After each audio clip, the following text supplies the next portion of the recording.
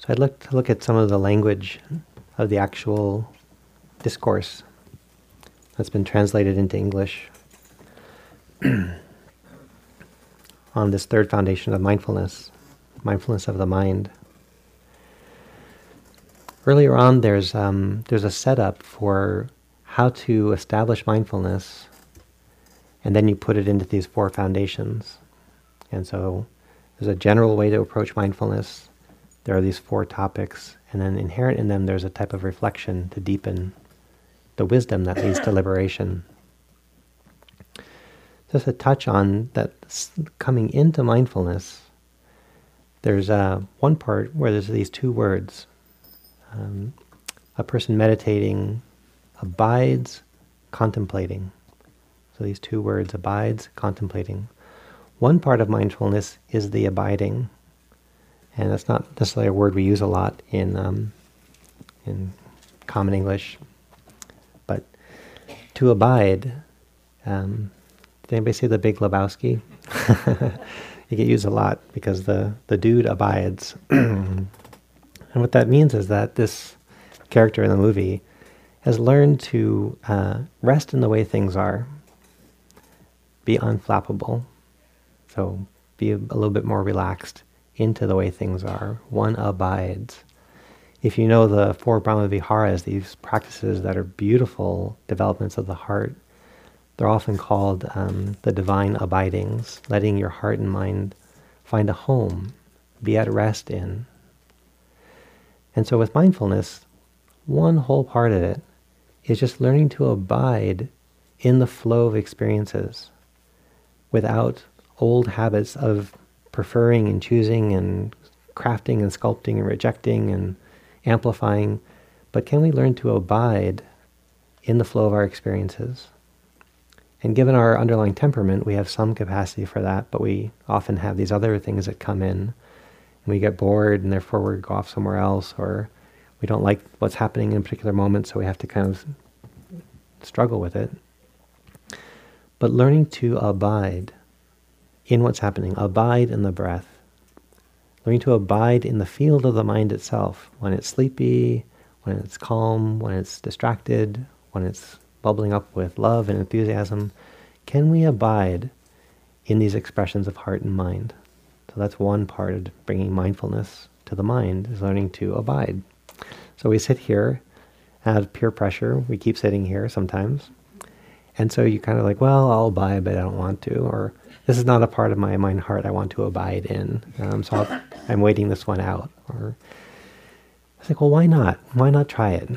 What is it like to abide in your own calm? What is it like to abide in your own anger?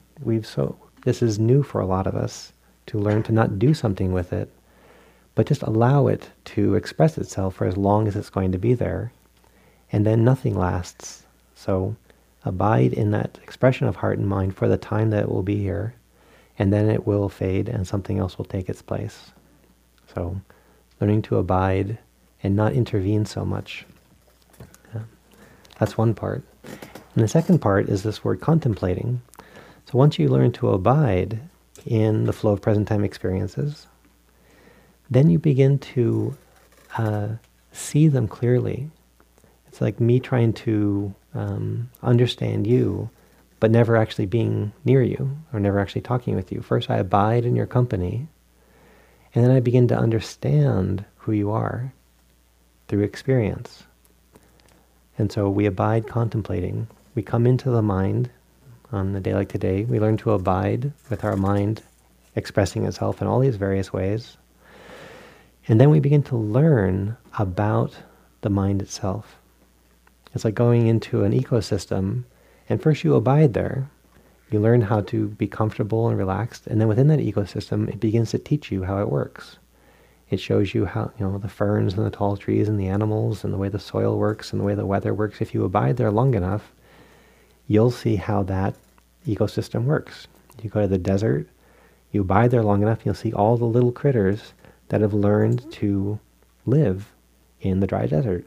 And you go to a rainforest and you abide there, and you begin to learn how a rainforest works. You go to an estuary and you abide there long enough, You'll learn how an estuary works. You go deep sea diving and learn to abide there and not panic because you're underwater. And you learn to relax. We're just in this beautiful coral reef in Belize, 90 feet underwater, breathing out of this tank of air. And if you can't abide, you can't learn. Because if you're so preoccupied about, am I going to live, or I can't be this far underwater, or whatever, you can't see what's happening. So you learn to relax in that situation. You abide. And then it's just fascinating to see how that works. So you learn to abide in your mind as it gets angry, as it gets calm, as it gets fearful, as it comes up with its own brilliance, and as it then gets tired of its brilliance and goes back to something simple, and then goes here and goes here. You're learning to abide within this very powerful thing that's a part of your experience, that's generating why you even have experience at all, is the fact that you have this active heart and mind. So we're learning to abide in it, and then learning to understand it from within it, learning to become more familiar with these activities and expressions of heart and mind. So that's the lead-in, calm, abiding, abide contemplating. You abide first, and then you begin to understand through direct experience and familiarity. So abide with your anger, and then learn to understand it. If you try to understand your anger when you can't tolerate it, the whole dissonance of not even wanting to be there colors why you can't even understand your anger and what's really going on there. I understand it well enough to know I don't want it, so let's just get out of there. Versus, why am I this angry? What's cooking here? Where's all this actually coming from? Well, I was treated this way as a child. But it's like, okay, let's go back into it. Like, how does it really work? And you're like, okay, wow. Okay, yeah, there's a lot of heat here and resentments and, actually watching this thing, it's really powerful. It's the difference between psychology that might do a lot of understanding of how you were sculpted as a child and how it's playing out now versus right in the moment, deepening in to watch your habits and patterns as they express themselves. That's the mindfulness approach to understanding the mind. Going right down into it and watching it and taking away interpretations so you can actually see it clearer. And then through seeing it clearer, you notice patterns of what triggers you and how do you get triggered and how is your mind organized to deal with its own upset or be supported and nourished by its own love. What role does faith play in you? 0 or a lot? So you get to come in and learn from your own heart and mind. Then we bring our mindfulness in, and here's the language that's specific to this foundation of mindfulness. Coming in, here's the instruction. She knows a lustful mind to be lustful, and a mind without lust to be without lust. He knows an anger mind to be angry, and a mind without anger to be without anger. She knows a deluded mind to be deluded, and a mind without delusion, and a mind to be deluded, and a mind without delusion to be without delusion. He knows a contracted mind to be contracted, and a distracted mind to be distracted. This is the first categories of experiences, and they're more the way the mind struggles. So maybe one of the first things we'll do when we come in, what's more obvious to us is the graphic experience of when our mind is discontent. So many of us will start there as we come in, and you come in and you see a mind that is lustful, which is this Pali word raga. A mind that's obsessed, it's locked on, it's sort of tracking something and it wants something from it. So it's got this lock-on capacity. Can you watch your mind do that? Can you be in your mind while it's in this state of raga, translated as lust?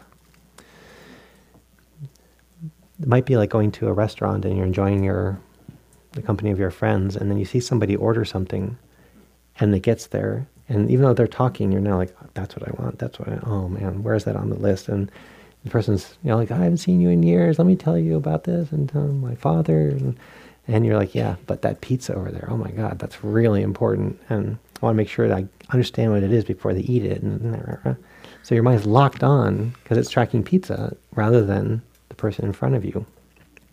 Or maybe you're locked onto the person in front of you. When does the mind lock on to what it thinks is going to be pleasant versus allowing there to be something pleasant, even very pleasant, but it hasn't hooked the mind yet. It hasn't gotten you yet. So know those two experiences, and it probably isn't simple enough that it's either A or B, but the range, a mind that's slightly locked into what they're calling lust here, or a mind that's extremely preoccupied, can you, within that experience, begin to look at it from within the experience? It's like, I can't, I'm so locked on, I can't even look at the mind when it's locked on. It's like, well, you just learned something about a locked on mind. When it's locked on to something it really wants, it's really hard to ask a question about it in that time. It's marshaling so much of its energy towards the object that there's so little left over to even look at what's happening to the mind when it's in its locked on state, its locked on lusty state. Versus when the mind is not, and it's a little bit more spacious, then you can ask, oh, this is a mind that isn't right now locked on with this sense of raga, this sense of lust. Yet you might not think to ask it. Like, again, I started off earlier, on a scale from 0 to 10. How many of you are up in like the 7, 8, 9, 10 of raga, of this lust, of locking on, I need this, I want this, I'm obsessed with it. How many of you are in that state right now? Or would care to admit it? Right on you. Good for you. So you get to actually explore what that expression of heart and mind is like. And that's challenging because it's not what the mind wants to do. It wants to figure out a way to get what it wants. But you're saying, okay, that's what you're doing. And from within it, I'm going to taste my happiness is there. And if I can get it, I will be happy. And God, if I can't get it, I will not be happy. I'm not sure what your mind does, but when my mind locks on, all my welfare is very far away and precarious. And so I get excited when I think I'm going to get it, and I get fearful when I think I can't get it. But then if I can actually begin to watch my mind create that scenario and then live within it. And then that wave passes, and you come out of it. And then you get to think, what's it like as I transition out of this lusty state? It's like, oh, there's a lot more of the world that's available. A lot more of my happiness feels intrinsic.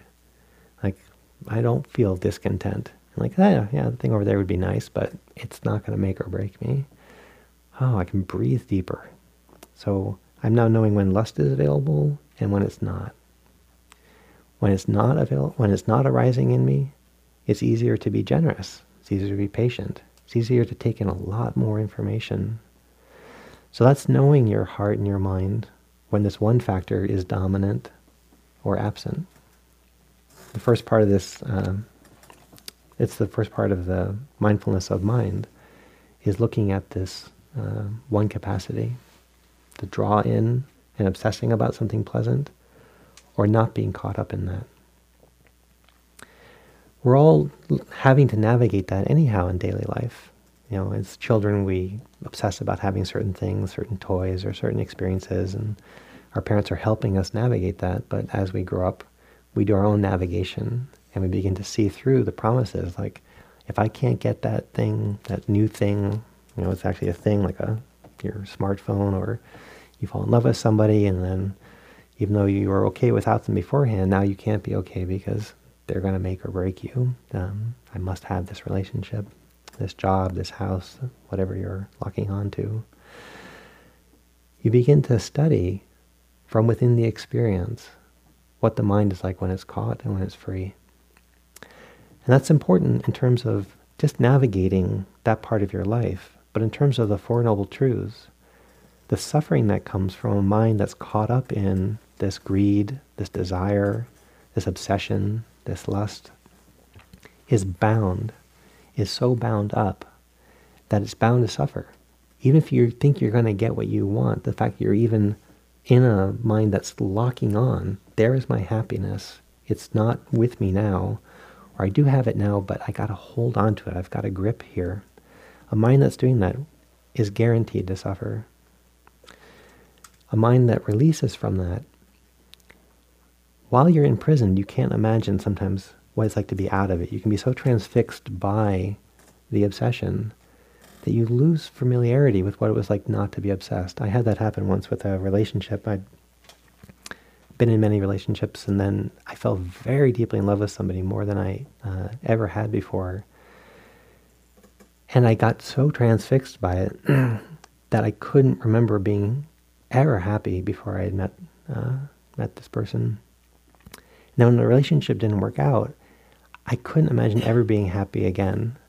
And I knew factually that probably wasn't true. But from within the submersion of the hope that I'd found this incredible happiness and that I would get to have it, and then not getting to have it and feeling so grief-stricken, I couldn't get outside of the experience for a long time. And so I was in it. And luckily I have Dharma friends who say, well, what's it like to be in it? It's like, I don't want to be in it. Like, stop increasing my intimacy with this. Like, you're a friend. Get me out of here. And it's like, no, I am a friend. I want you in it. Like, turn on the flashlight and point it at the wall. Like, what do you see in there? Like, it's so unpleasant. I don't want to show up more here. But as long as I'm here and I kind of believe this is the way through, what is it like? It's like, oh, the smile that I knew, I'll never have it again. I will never smile like that. Wow, I can't deal with that. I can't deal with this belief that I will never be happy again. So I'm just trying for anything but this. But can you go in there and for a moment, I will never be happy again. And you sink into it, and then you're released from it. It's the strangest thing. You sink into it, it's unbearable, and then the whole trap of it is that you can't be conscious within it, and you are, and it begins to dissolve from within. There's some strange thing about how we're patterned. I'm not sure if it's neurochemical or whatever, but being able to drop in and breathe in the middle of your anger, your obsessions, your fears, the moment you can actually breathe in there and begin to coexist with that expression of your heart and mind, it begins to unfurl. The prison falls apart from within it. As you beat at the door gets stronger. Get me out of here. The bricks get thicker. And as you learn to kind of sit in the middle of it and breathe, it begins to transform. Its strength comes from an inability to be conscious within it. And the way that you do that, let's just take this one for example, or we can go into the next one. He knows an angry mind to be angry, and a mind without anger to be without anger. So again, you're building capacity to meet the intensity of your own anger. And you get angry, you get triggered, it's an old pattern, you feel it. But you drop in a little further, and you know, like, okay, here it is. Oh, I'm such a bad person. It's so easy for me to get angry. It's like, okay, let's just feel it. Yeah, I'm boiling inside. You feel it. And then you begin to notice, because you're more empty, that it comes in a wave. It has a peak, and then it can't actually sustain itself. And so right there, you gain some faith. I don't have to be angry for the rest of my life. I just have to be conscious in this wave of anger. And I'm building capacity. I'm not disoriented within it. I know it's a wave. Here is this anger. It's coming and it's going. Strangely enough, as you try to avoid anger, you actually are building a fear that is permanent. That's why we avoid it. We're afraid that it's going to come, get us, and drill in and become a permanent part of us. And yet the running from it is a belief that it's more predominant, that it has more power to it. So while we're running from these aspects of heart and mind, we're giving them actually more opportunity to dig in. And as you come in and know them, at first they get bigger because you're more familiar with them. But then they're only getting big to the degree that they're actually there. If this bell were the size of my anger and I wasn't looking at it, and I look at a part of it, and it's like, oh, I think it's a pretty big bell, and I look at more of it, and finally I see the whole thing, it's becoming more and more evident, this anger, this grief, this whatever you haven't been able to meet before. But there does come a point where it gives its full expression. This is the height of what this looks like. When I was in Burma, there was a point where I sprained both my ankles, and I was afraid that I actually had broken one of them. And so I was taken to this monastery I didn't want to be in. It was really hot, and I was put in a room that faced south, and the wall was absorbing this hot sun, and the room was cooking. It was in the afternoon, and there was nowhere to go. If I tried to go anywhere, I'd be walking on these painful ankles. But I was really trying hard to meet it. Not actually go into it, but meet it. I was meeting my anger, and it was going from I'm meeting it and putting it down, meeting it and putting it down. I was like, okay, I'm meeting it, it's really strong, I'm meeting it.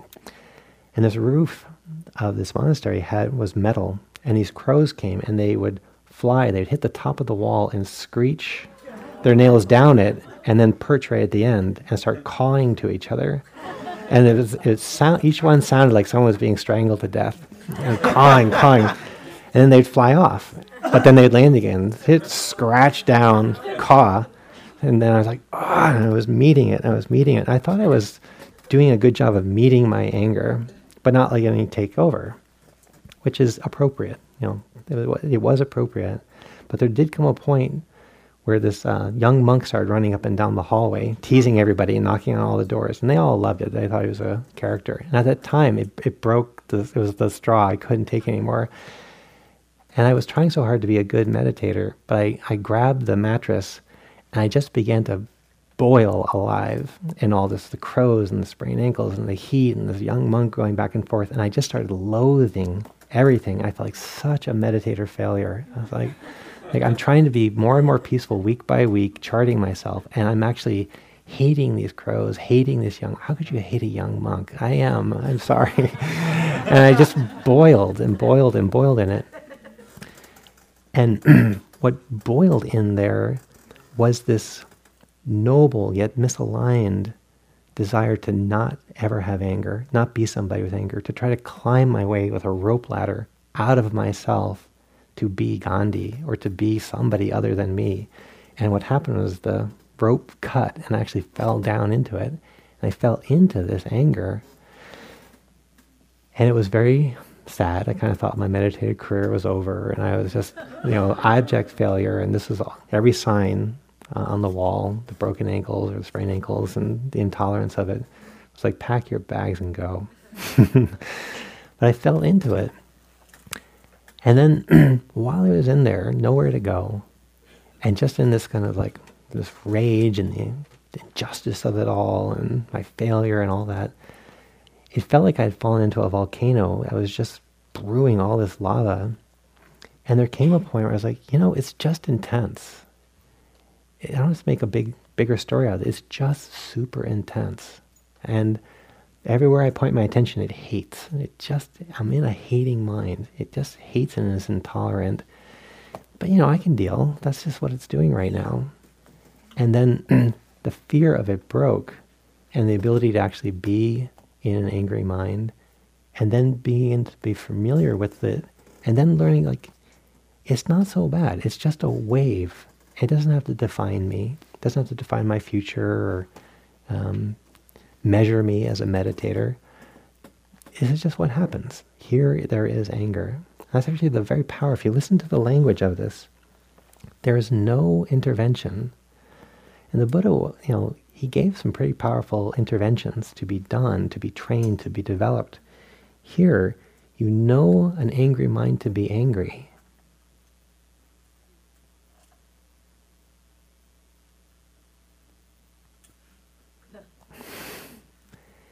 And then what? No, an angry mind to be angry. But that there isn't another instruction there is profound. Because if there was another instruction there, what would happen is an underlying tendency of us not to want to be angry would take that instruction and do something with it. That instruction would probably be taken over by, I want to be the perfect me. So, okay, I've known myself to have anger. Now what do I do about it? In this particular teaching, don't do something about it. Be in it. And it itself will transform because it's impermanent. Here you don't actually have to do anything about the anger. Your job is to mature your ability to be in it and watch its nature to be impermanent. This is phenomenal. This is really phenomenal, to come into these expressions of heart and mind, be intimate with them, and watch their nature. Anger plays out a certain way, but it will succumb to impermanence. Love comes and does what it does, and it itself succumbs to impermanence. Something else will take its place. You come in to these practices, you come into these experiences of heart and mind, and you don't do something about it. This is not the only thing you're supposed to do with your heart and your mind. There are other trainings where you do come in and learn skillful ways to meet anger and transform it. But here in this one teaching, with the language of it, it's very intentional. You know an angry mind to be angry. You don't know a mind without anger to be a mind without anger. And that's the development. It's so sophisticated. It doesn't give your superego anything to do with it. You can't become a better person. You can't self your way to some other goal. It's just there is anger. And now there's not. But what is there now? Well, there's no anger. There's peace. Oh, and now there's not. There's restlessness. And now there's not. It's a whole development to see how these things move and to take away the underlying need to be somebody else, to be something better. Just for a moment, to develop that capacity. Not as like, this is what liberation looks like, but as a development. Can you be in these things and learn about them? Like watching a dancer from another culture. Can you just watch the dance and learn from the dancer? Can you watch anger play itself out and learn from it? How does it move? What does it believe? How does it take over your world? How does it distort your world? Please come again. I want to know you. I mean, not too much, but if you are going to come again, I will learn you. I will understand how you take me over, and then you pass. It's a different relationship to these difficult states than just learning to fence with them or battle with them. You learn to be patient with them. You learn to have room for them. You learn to not let them define you. I'm so afraid of being angry because I don't want to be that person. I don't want it to define me. It's just a weather system moving through, as is states of peace, as are states of tranquility. They are conditioned experiences passing through you, and you are not defined by any one of them. You're not defined by your love, except that you get to have it. It's a quality of who you are, but it's not a fundamental thing of who you are. Neither is your fear, neither is your anxiety, neither is your vigilance. It visits a lot, but it's not permanent. It's not a permanent factor of my mind. I think this is really profound, what you're saying. I've been on a little bit of a flip end, is that I found anger very powerful. Yeah. And I heard somebody say something really profound last night, and I feel like I'm supposed to do something about this, Yeah. or I'd like to. What he said was he was, I guess he got so angry, he was homicidal and he was suicidal, and they put him in some kind of a men's anger group, and he did whatever he did, and he said that what he discovered was that he was getting angry, that the anger was a cover for feeling powerless. Mm. And this light went on, and I thought, oh, so it's not just a situational, well, they did this, and any normal person would be angry. It was like, no, they did this, and if I were to sit with it, which I don't, before I get angry, then what I'd be sitting with is, I am powerless. I cannot change this particular thing. Yeah. And if I just look at my anger when I'm having it, then I would get that thing you described, that locked up, can't look at it, I'm right in the middle of it, I just want to punch. Right. But I wondered if there was a way to look at it based on what the guide said. Yeah. To have the anger, and then to maybe go into, am I actually powerless here? Yeah. And is that, and maybe you could comment on that, even though it's not exactly what Buddha said, but this little light went on, because, like I said, I don't fear anger, and I find I don't want to be a nice, not angry person. Yeah. I find I want to be a super angry person, but it just doesn't serve me. Yeah. But so I'm not doing it out of the wonderful motivation you had, like, oh, this is not who I want to be. It's that, oh my God, this is destroying me. Even if I want to be it actually doesn't work. So what about turning the light on where this guy went, and how would I do that? Yeah, it's an interesting reflection. And so the question is, how do you actually get in there? Because it is powerful, and it can take you over, and it actually can cause harm. And so the context of this particular teaching, to do this well, it comes again out of the Eightfold Path, and 3 of the Eightfolds are ethical conduct. And so you take these vows, and you make these vows very powerful. I will not cause harm. No matter what this thing does, it will never get in this hand. And I take that vow. You can go as nuts as you want to go, heart and mind, but I will clamp my teeth down if you start getting into my hands and you actually start to cause action. I'm shutting this whole thing down. So when you have that type of conviction around your ethical behavior, and you really become firm around that, you have more capacity to let something up and it doesn't actually cause harm.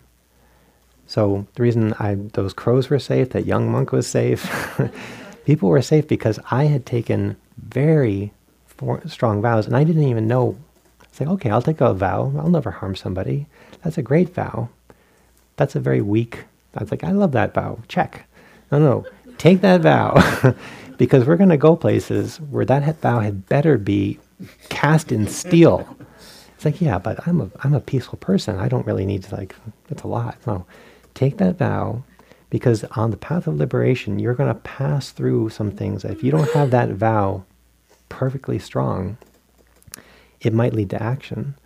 So because you have the basis of sila, the strength, and the conditions, and it sounds like your friend had conditions to really get in there, and enough safety was given so that person could actually go through an experience.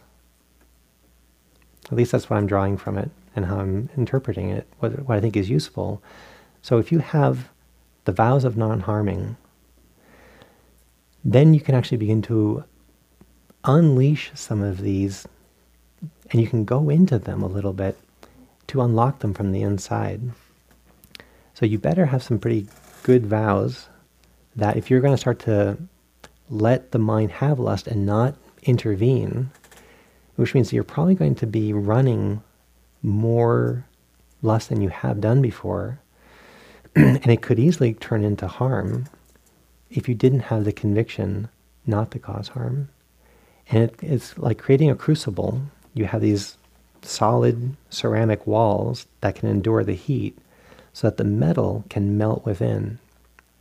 And the sila is the crucible that holds you while you start not intervening on the display of lust, the display of anger. You actually can give it a little more room to work itself out. Otherwise, you will always be having to go in and wrestle with it and chop it down, wrestle with it and chop it down. Another form of liberating these harmful states is holding them and letting them self-liberate as they express themselves, because there's something hidden down below, like powerlessness or fears or other things that we can't get at what's generating them, because the thing itself, the anger is on top, so I can't experience the powerlessness because I can't experience the anger it's created. So I'm always having to run away from it. Here's a capacity. You go into the anger and you cook and boil, and then you relax a little bit, and then you can actually ask questions that are not intellectual questions, but from in this experience, do you feel powerful? Do you feel powerful enough to live without anger? Like, no, that's what the anger has saved me from. There's this powerlessness. Are you actually not powerful enough? No. No, I'm actually powerful enough to handle the situation without anger. So you have to go into it, sometimes to unleash it, to unlock it. And that's where having the external world support you, the context of right community or right convictions, so that you don't let lust happen unchecked or anger happen unchecked and then cause harm. This is rich, beautiful. I love it, and we've come up into our lunchtime, and I don't want to rob you of that because we need it for our bodies and our sustenance. So what I want you to do is to reflect upon this, and we'll come back and we'll start the next session reflecting on this. What is it like to give, to safely and in a healthy way, give room for these states of heart and mind to come up so we can meet them with mindfulness and understand them? And how can we do that in a safe and constructive way? And that's the core of this foundation of mindfulness, and why it's not language with any intervention, but just, there's a lust in your mind, there's not. There's anger in your mind and not. Some of you might want to take this time and be quiet, and that might help you metabolize the day. And some of you might have come with friends. If you want to talk, it'd be helpful if we kept this meadow part quiet. And if you wanted to talk, if you would go out to the road and walk, or eat across the road, or take a walk, so our talking happened elsewhere, just so people have a place to go if they want to stay quiet. The second announcement is we're going to come back at, let's come back at 1:45, so 1:45. I'll give you an hour. If you want to walk up the hill, you can. The retreat just ended up there. And so if you haven't been up the hill or you want to, this is actually one of the afternoons that there's no problem walking up the hill and even seeing the upper meditation hall. Just don't bring food into the upper meditation hall. But if you want to stretch your legs, you can go up the hill this afternoon if you want. And then listen for the bell, and we'll meet back here at 1:45. Thank you.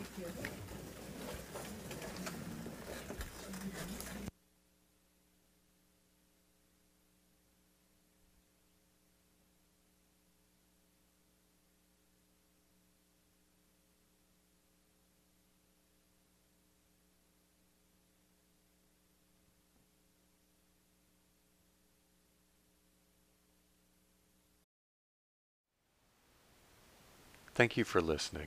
To learn how you can support the teachers and Dharma Seed, please visit dharmaseed.org/donate.